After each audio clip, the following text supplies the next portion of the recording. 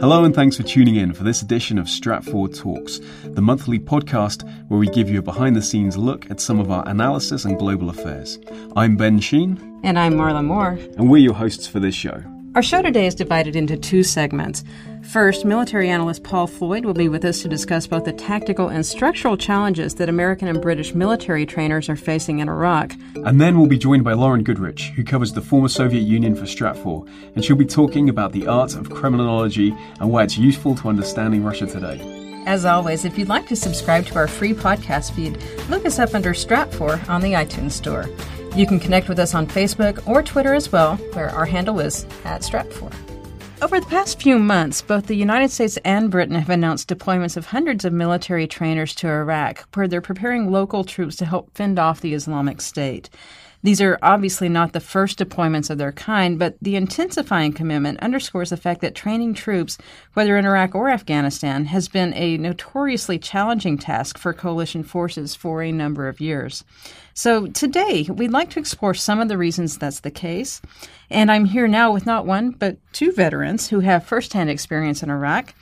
Stratfor's military analyst Paul Floyd, a former Army Ranger who served tours in both Baghdad and Ramadi, and also my co-host Ben Sheen, who served with the British Royal Forces in the Basra sector. To start out, I'll point out that U.S. Defense Secretary Ashton Carter recently stirred up some controversy by saying that Iraqi forces lack the will to fight Islamic State militants. This isn't exactly an isolated point of view, but in your experience, is it accurate or even valid? I would say that it kind of misses the point because, this is a reaction. That's an emotional reaction, an emotional statement to the idea that Ramadi happened, the most recent time Ramadi. And I'm speaking of Islamic State taking over Ramadi after we've had the fall of Mosul. Supposedly, we've been putting more military power in there. The ground forces are being more competent.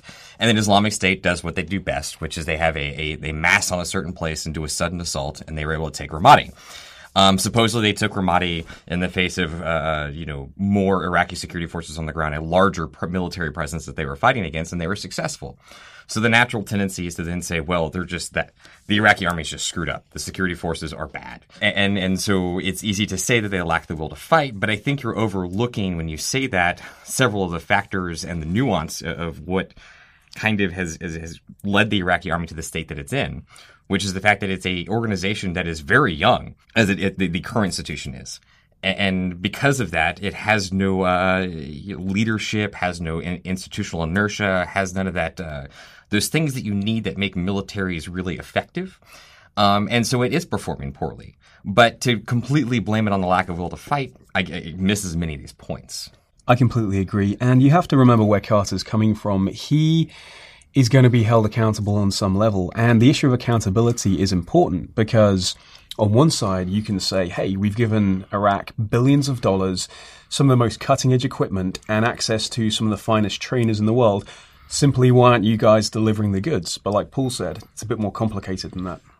Yeah, and to a point, I would also say that he's messaging that, this is less about him being, this diagnosing the problem and more about trying to galvanize certain actions and send messaging both to the Iraqi government and several of the other actors on the ground and some of the other foreign sponsors that are also supporting the Iraqi military, namely Iran. And so to kind of unpack some of the stuff that I'm talking about, when I talk about the your army being young, most people will look at me cross-eyed when I say that and say, well, no, the Iraqi army has been around since the 16th century. They've been supporting the Ottoman Turks, and there's been a continuous line of an Iraqi military in some kind of capacity since then.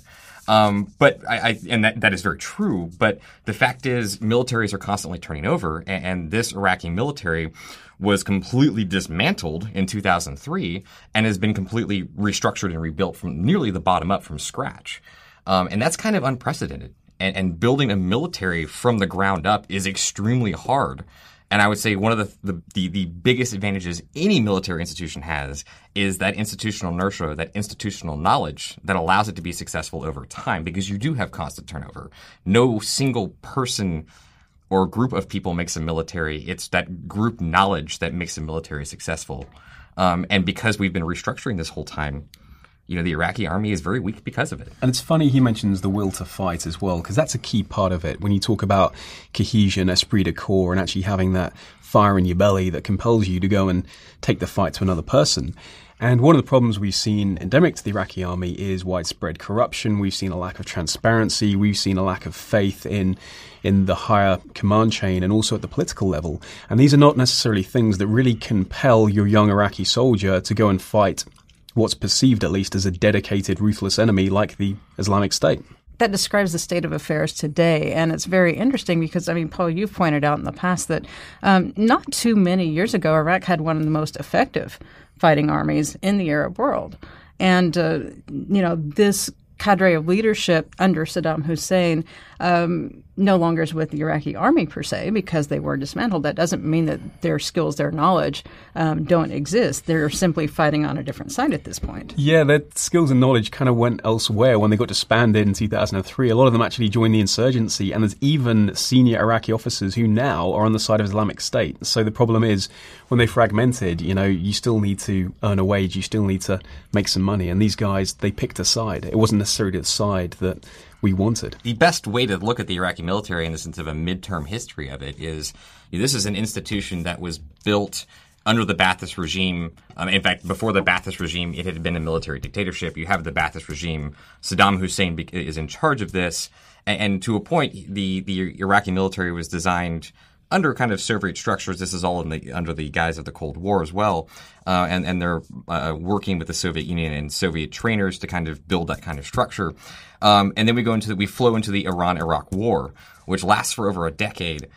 Is extremely trench warfare. A lot of people actually kind of liken it to World War I in many ways. Very brutal fighting, very stagnant fighting. And then roll that forward to not much later in time, you have the first Gulf War. And you have the U.S. military basically, and its coalition partners, I should be fair, completely and utterly dismantle the forces that went into Kuwait.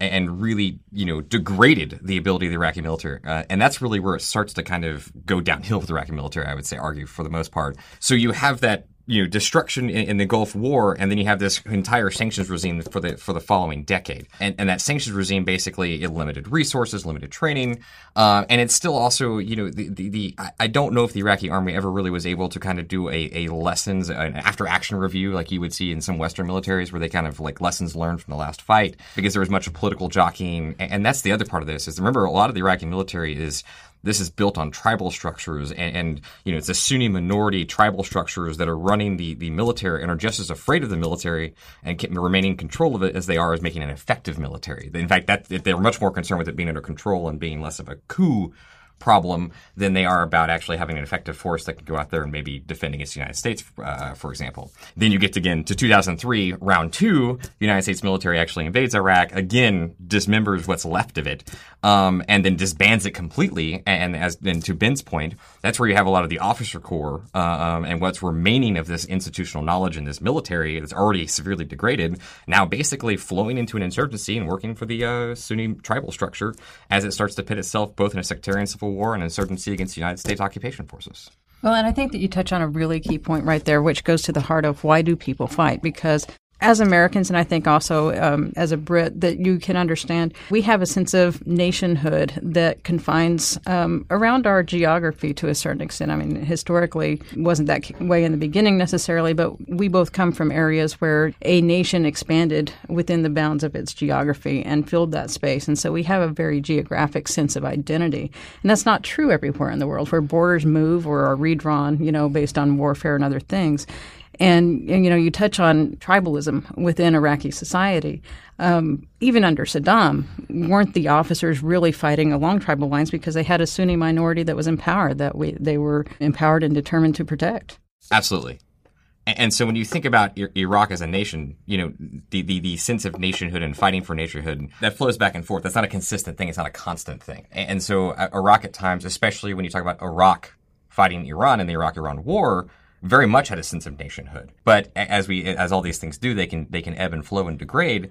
And all this, that brief history I just gave you has kind of degraded that sense of nationhood. And in many ways, then not that people, we always talk about Iraq and the different ethnic and sectarian lines that divide it. That wasn't something that was barely being kept in control as much as that's where people default to in many ways. It's the love of one's own and also just understanding one's own. You gravitate towards your community that you identify with, and that's what you fight for. So as Iraq as a nation was being, attacked and dismantled, rightfully or wrongly, that's where, communities started to devolve back to the structures that they understood. As Iraq itself couldn't protect itself, all of a sudden my tribal structure, my sectarian structure, my ethnicity, that's the community I could rely on.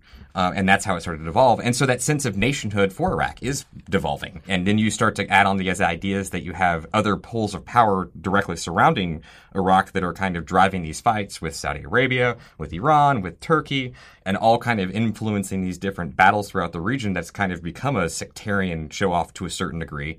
That further kind of exacerbates those lines and divides the nationhood that we once felt for that country. And there's an interesting parallel here because it's not just in Iraq. It makes me think back to the recent Scottish referendum on independence. Within the British Army, which is world-renowned for its ability and professionalism, I have to get that in there, you have a number of dedicated Scottish regiments, Welsh regiments, and when it looked like Scotland might actually devolve from the Union, we had this question, what happens to the Scottish regiments? They're part of the British Army. But would Scottish soldiers all of a sudden leave and then form whatever defence force that Scotland had? And that was an interesting thought experiment because, you think of the United Kingdom as being united and having a very well-developed military. And ultimately, one of the reasons that the military is good is because of professionalism. You have well-trained, well-paid soldiers who are motivated and dedicated and well-equipped to go and conduct operations overseas. Whereas, like Paul said, a lot of that was eroded in Iraq, as well as having these sectarian divisions. You then suddenly had an officer corps, a key leadership that wasn't necessarily as engaged with the process as they should have been. You have this situation where a military grouping might have X amount of soldiers on paper, but a lot of them effectively are paid to stay at home. They give half their wages to the officer who then puts it into his pocket. So when it comes time to fight against a very rapidly evolving and dangerous foe like Islamic State, you're limited into what you can muster, and you don't necessarily have the command and control and professionalism you'd expect to be able to face up to that threat. How does that impact war-fighting strategy, on the ground when you have foot soldiers basically who are not trained or empowered to make tactical decisions for themselves? What does that do to the nature of an army? Well, that's a very interesting, the empowerment of the lower echelons of soldiers, a very interesting debate back and forth. And really it depends on what you're working with, the tools that you're working with. In a lot of Western militaries and higher end militaries, it's easy to kind of have that, empowerment at the lower echelons on a tactical level, because you can afford to do the training to kind of make that plausible and make that make sense. And that's kind of a luxury to a certain degree. A lot of countries cannot rely on that. The United States can basically have fire team leaders on the level making tactical decisions on their own or within a construct that makes sense, because they can train them to do so over and over and over again. In militaries, that's an all-volunteer force. That's billions in dollars expended on defense. You pull that back and look at other militaries that are relying on conscripts and have a fraction of the defense spending that when you talk about some of these other militaries, they very much need a top-down system because the resources can't go to training at all levels. And really that's where you have these officer-led, officer-dominant systems because the officers are the small cadre. They have the resources to train heavily in warfare and competently in warfare, and everybody else has to be rigidly under them and under that control for that military to make sense and operate smoothly. Absolutely. And to use a somewhat martial metaphor here, it's like having a knife. It's like making a good knife and honing the edge over and over again. You have a very sharp edge that it takes time to develop. The minute that you let the blade go dull, or actually you break the blade completely and you have to manufacture a new one, it takes time to get back to the level you're at before. And money. And money, absolutely. And that's something about established militaries. It's maintaining that edge. From all of this, it sounds as though U.S. and Britain both have a very difficult prospect in front of them because we are in the process of reshaping an army to defend a territory where actually the borders no longer exist in the way that we're used to seeing them drawn on a map. The Islamic State has overrun. We now refer to the Iraq-Syria battle space. It's a very fluid environment, and the loyalties and the groupings of the fighters are very fluid as well. I think it's interesting to look at, even if you look at what we're doing, the training mission right now in Iraq, it's different than what we were doing post-2003. And I say that because post-2003, we were trying to build a military that still thought of Iraq as a single entity, a single nation. And so we wanted the military to be completely inclusive, ethnically speaking, statistically speaking. And so there was this constant drive to bring both, Sunni Arabs back into the military to a certain degree and be represented, as well as bringing some of the Kurdish Peshmerga forces in to try and make a unified military that represents a unified nation. The minute the U.S. left at the end of 2011, that quickly broke down. And a lot of the de-Baathification that we saw from Prime Minister Maliki pushed a lot of these minorities that have been brought into the military, pushed them back out. And he also, again, less about the military being an effective fighting force and more about the military being loyal to him and the power structure that was in place in Baghdad at the time, in the present time, led to that patronage network, actually, that Ben was referencing earlier. It led to the appointment of officers that were not appointed because of skill, but because of loyalty. And that completely destroys the military's ability. It leads to corruption. It leads to ineffective training and therefore ineffective fighting. And that's what we've seen. And so now the U.S. is back in with its coalition partners trying to train, and we're trying to train within those aspects, probably with a little bit more a dose of reality in the sense of making an inclusive military. But we're still demanding to bring both the Kurds in some kind of capacity and play nice with them with Baghdad, and bring Sunni tribal elements in to fight Islamic State, because we think that the answer to Islamic State is with the Sunni community as a whole, and them turning kind of like the awakening moment that we saw in 2008. But it's not being done in this, kind of idealistic way it was being done in the future. And again, we're starting from scratch. It's being done in a different way, almost to a completely different concept.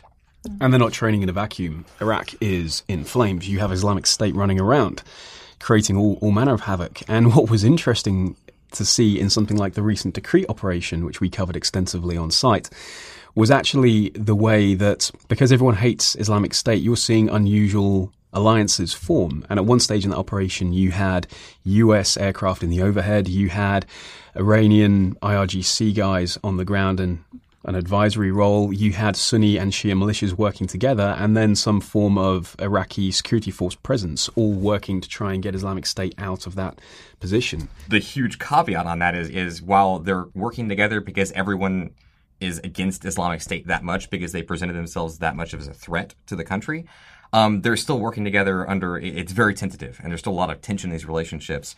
And you could easily see, this devolve at any given time with Shia militias operating in Sunni areas with potential ethnic genocide, potentially, or dislocations or what have you, reprisal attacks against the Sunni community, which would drive the Sunni community even further away from trying to deal with Islamic State. You also see conflict between Iraqi security forces and Shia militias, both between themselves. We've seen some interesting conflicts in Baghdad over some buildings and some miscommunication.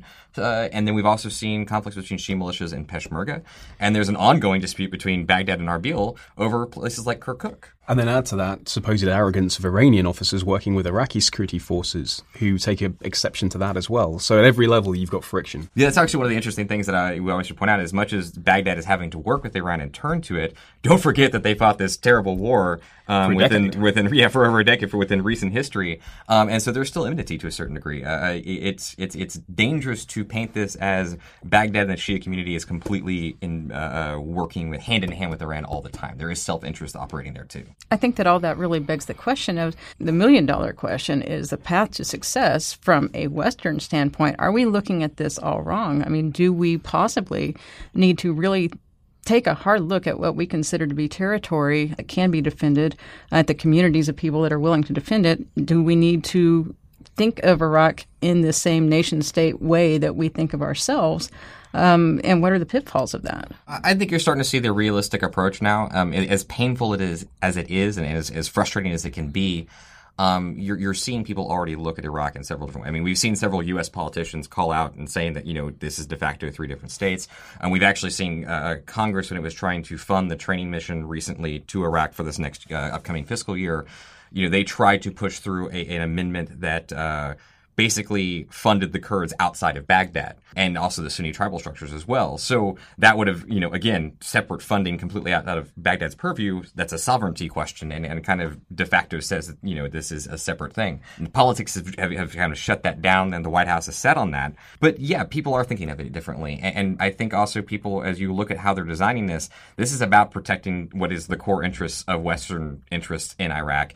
And really that's basically making sure there's no and I want this is kind of in a relative sense, humanitarian disaster. I know it already is a humanitarian disaster, but make sure there's no outright genocide. And also the oil fields, protecting oil markets and those giant contributors to those oil markets, both in the KRG and down in the Shia core down south. Well, let's not forget a lot of the problems actually originated 150 years ago when lines were drawn on a map. And the problem is it's very easy to divide land geography on a map. But actually when you're talking about dividing societies, peoples, that's where things get really complicated. Yeah, and I'll end with this last caveat to the whole point. Dividing Iraq completely, though, outright is not as easy as it sounds, because you have to make sustainable states if you do divide it. And making sustainable states in some of these statelets or subsections that we're talking about would be impossible, which would further exacerbate basically warfare, because people will compete over resources. It sounds like future debates and analyses to come. All right. Thank you both so much. I appreciate it. Thank you.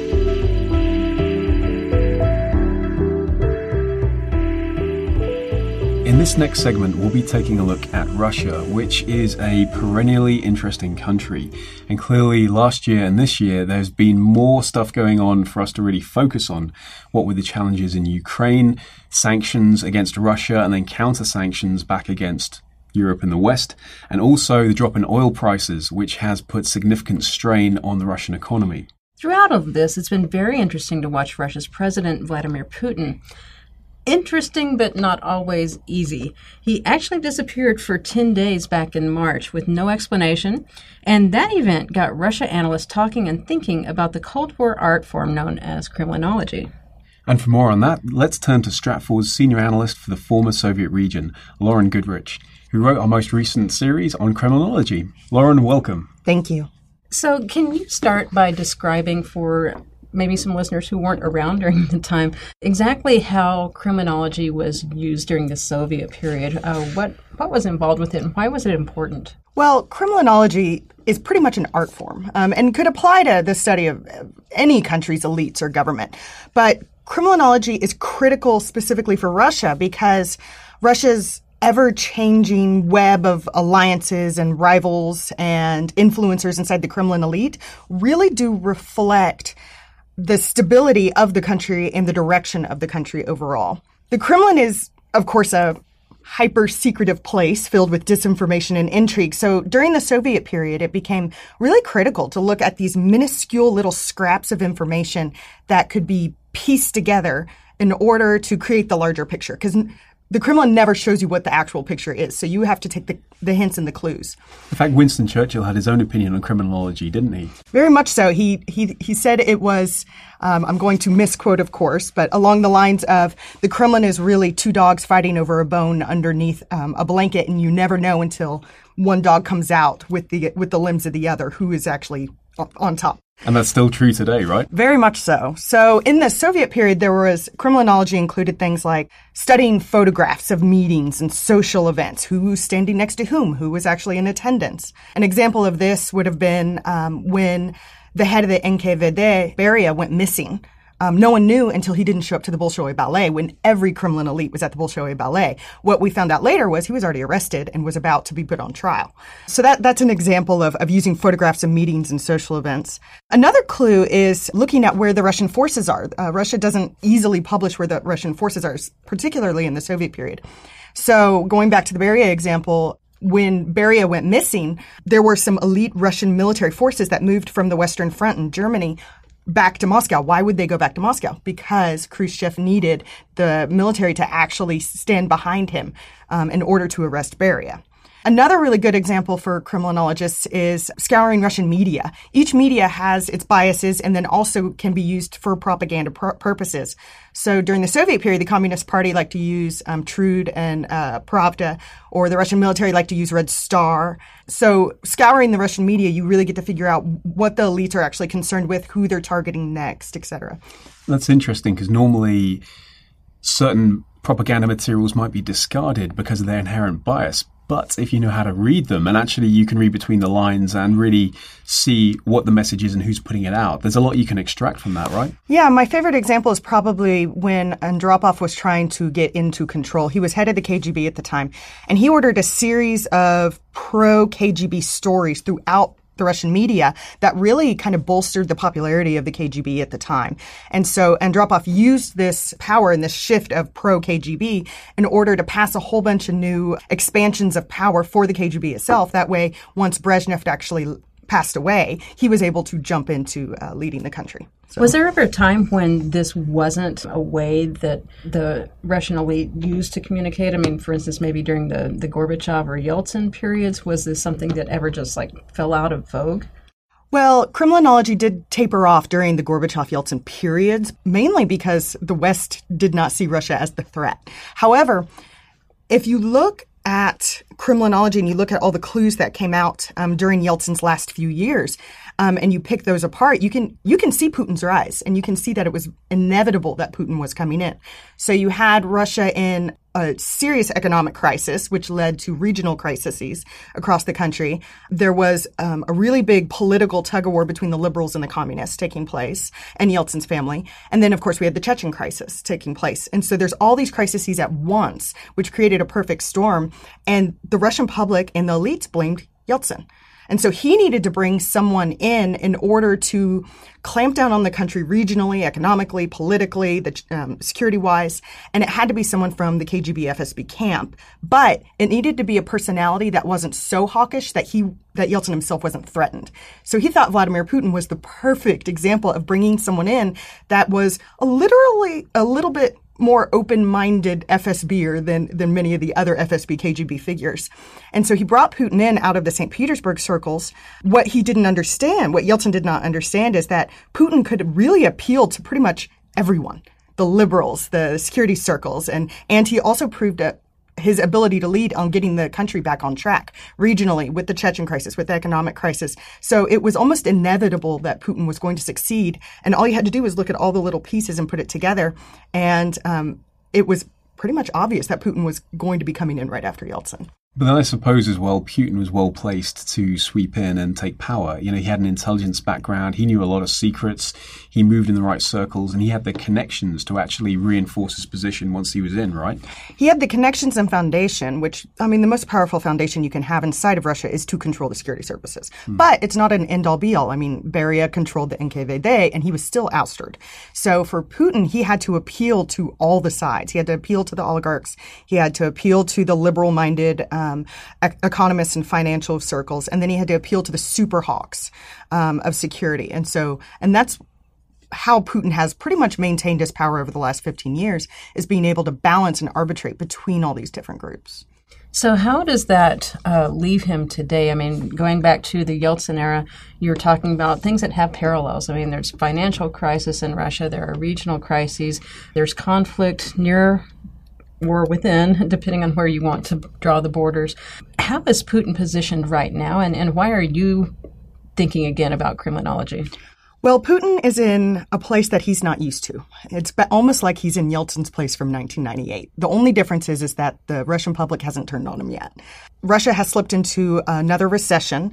There's more than half of the Russian regions are teetering towards bankruptcy at this moment. Many of the Russian firms are needing financial bailouts. Russia has shown a major failure in Ukraine over the past year and a half. Russia's isolated from the West and is seen as the number one enemy of the United States again for the first time since the fall of the Soviet Union. It's almost like a perfect storm of crises all happening at once again. The only difference is that Putin has not lost the love of the Russian people yet. He's still wildly popular, 86% popularity rating. This is what we need to watch next on as far as whether Putin can continue to hold on to power, is the popularity rating. The second thing we need to watch is the elites underneath him. It was very easy to manage all these different groups inside of Russia over the past 15 years when times were of plenty, when there was plenty of cash, plenty of resources, plenty of positions and powerful companies to give to the elites. This is changing. Resources are really shrinking at this moment. And so we are seeing an increased infighting among the elites. And if someone's going to take down Putin, it likely won't be the Russian people. It'll be the elites themselves turning on him. And that seems to be reflected in the people he trusts. It appears that his inner circle is getting smaller and smaller on an almost monthly basis. Very much so. And this is going to be critical and why we need to use Kremlinology to really see where the elites are at this moment and going forward on to see if are they going to still accept Putin as leader of the country. As you think about how you put those clues together, do you have maybe more tools when you look at Kremlinology than you did in the past? More tools, but more disinformation because of that. That's the catch-22 on this, is that there's so much more information because, Russia's an open country. It's not like the Soviet Union was. So there's much more media. There's the internet. It has skyrocketed inside of Russia itself. There's a lot more pictures and videos and clues to consider. However, because of that, it really does create kind of a muddled picture, much more so than in the past. It's not as clear as it used to be. Another tool which has really helped as far as our use of Kremlinology is social media.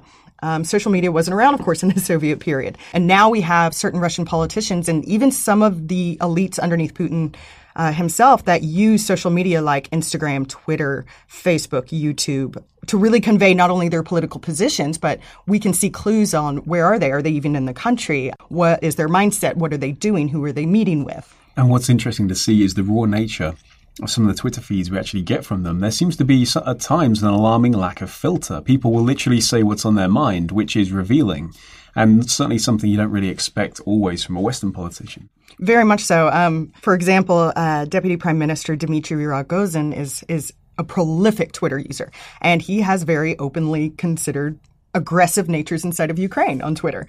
Someone like Chechen President Kadyrov is prolific Instagrammer, and his pictures really show his loyalty, his diehard loyalty to Putin. On Instagram, he even has stated outright that he's willing to lay down his life for Putin. And this came at a time when Putin seemed to be under siege among the elites. And certainly I know from his Instagram account, he has a penchant for gold-plated firearms as well.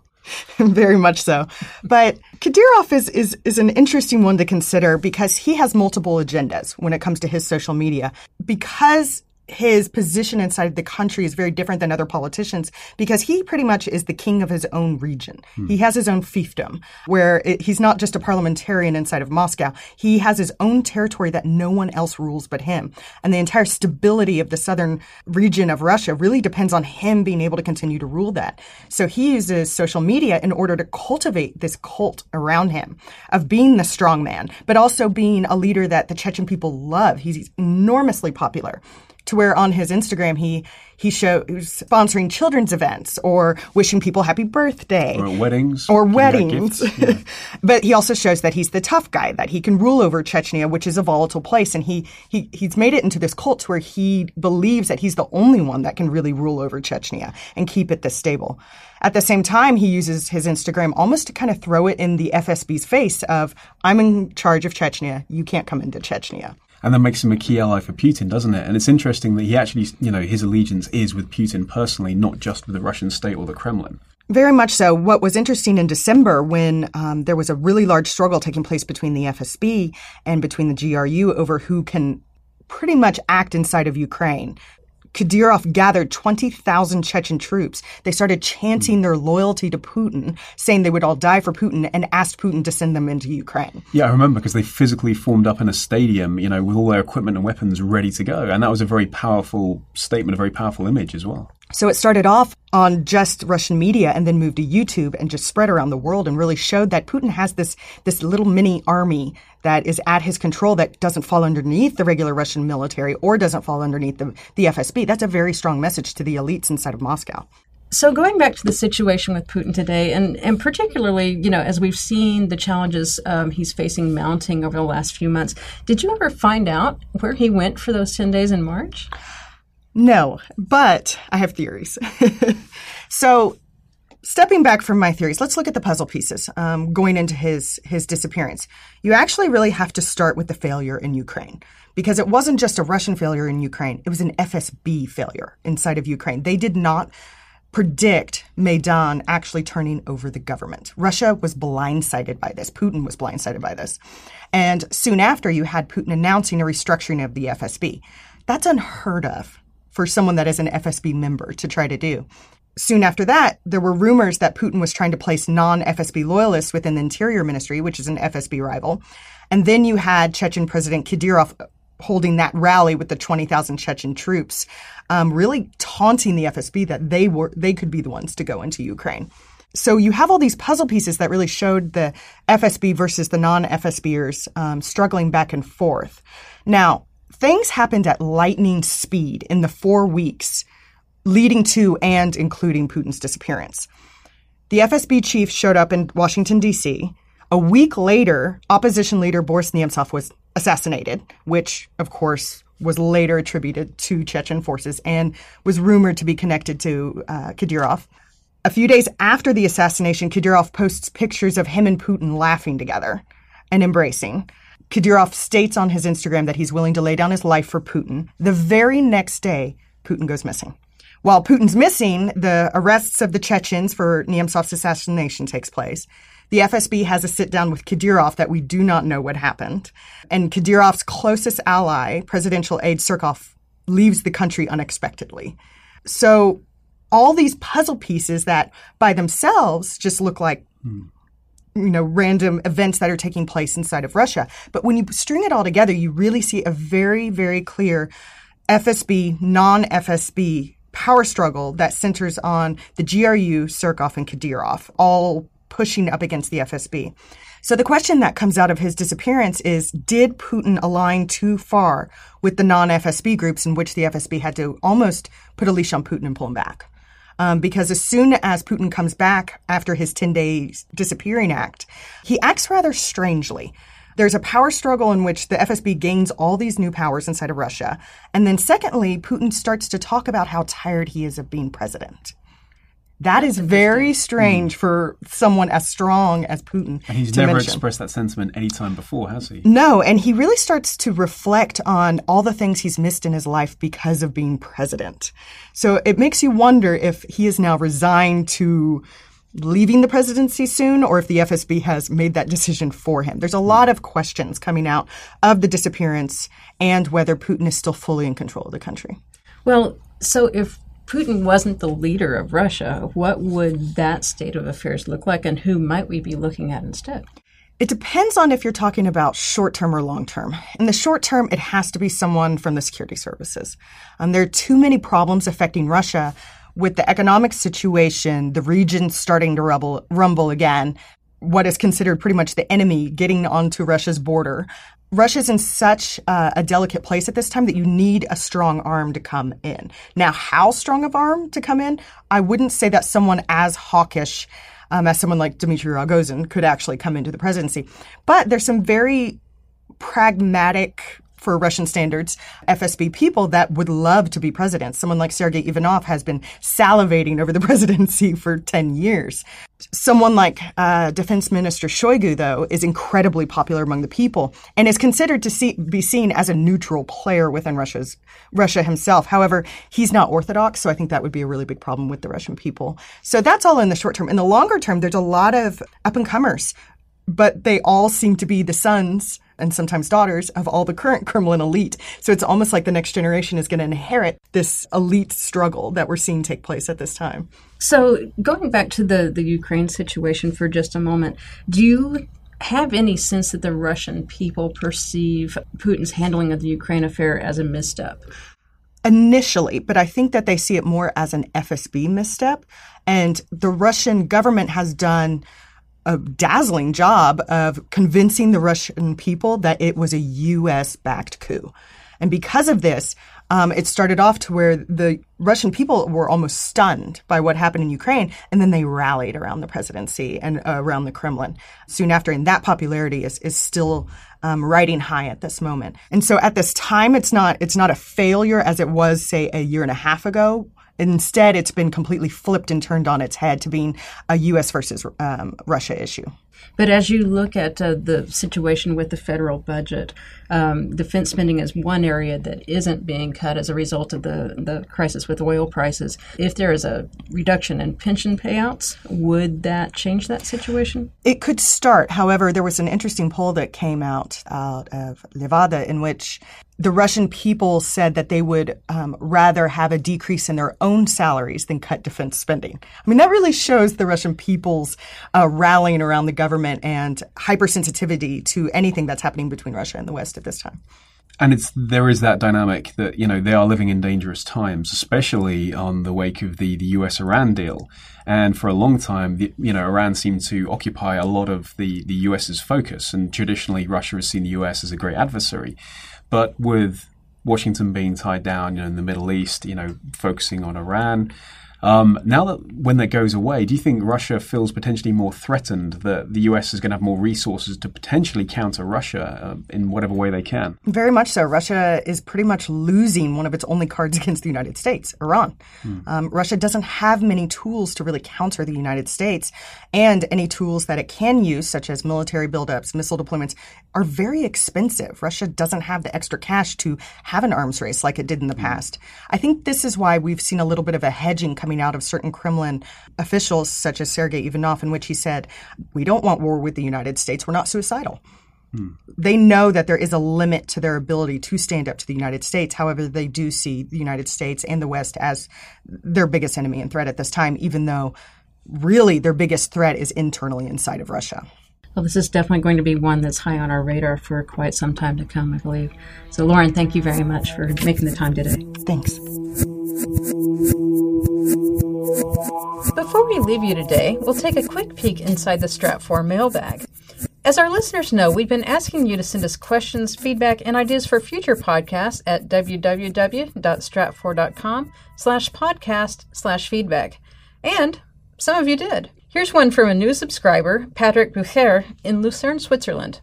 He's been looking for comprehensive analysis on what he calls a crucial point and asks, to what extent are Russian forces engaged in the combat in eastern Ukraine? Is Russia sending weaponry or other military equipment to the region, and is it possible to do so without being detected by U.S. surveillance? He also wants to know if Russia is supporting separatists in eastern Ukraine with military advisors or more actively on the battlefield. Here's one of Strat4's military analysts, Sim Tak, with the response.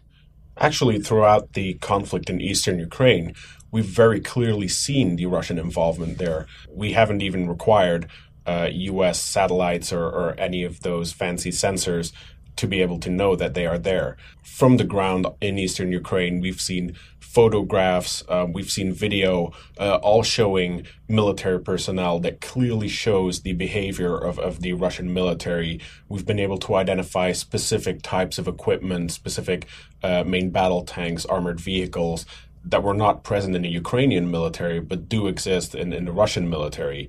And then on top of that, Russian troops inside eastern Ukraine have actually been exercising very poor operational security. These troops have been posting pictures of themselves in clearly recognizable areas of eastern Ukraine, while also simply posting geotag statements to Russian social media sites. The Russian military has been trying to crack down on that, but from time to time, soldiers keep doing this, basically confirming to us that they are still operating there. One specific thing we also noticed in photographs was the presence of particular Eastern Ukrainian separatist soldiers that had the very clear facial traits of the more Asian-looking Eastern Russian soldiers. These people are obviously not indigenous to Eastern Ukraine and are a clear sign of Eastern Russian military units being deployed into the conflict in Eastern Ukraine. We initially saw the Russian involvement ramp up shortly after the downing of the MH17 aircraft. At that point, the Russians gradually started increasing their presence until right before the initial Minsk agreement. They got to a level of about 12 to 16 battalion-sized units operating in diverse areas of eastern Ukraine. 12 to 16 battalions translates to approximately 8,000 to 10,000 troops, which is pretty much in line with the estimates that we've seen coming out of Ukrainian intelligence services and U.S. and NATO statements. Once again, that was military analyst Sim Tak, and thanks again to Mr. Bucher in Lucerne for that question.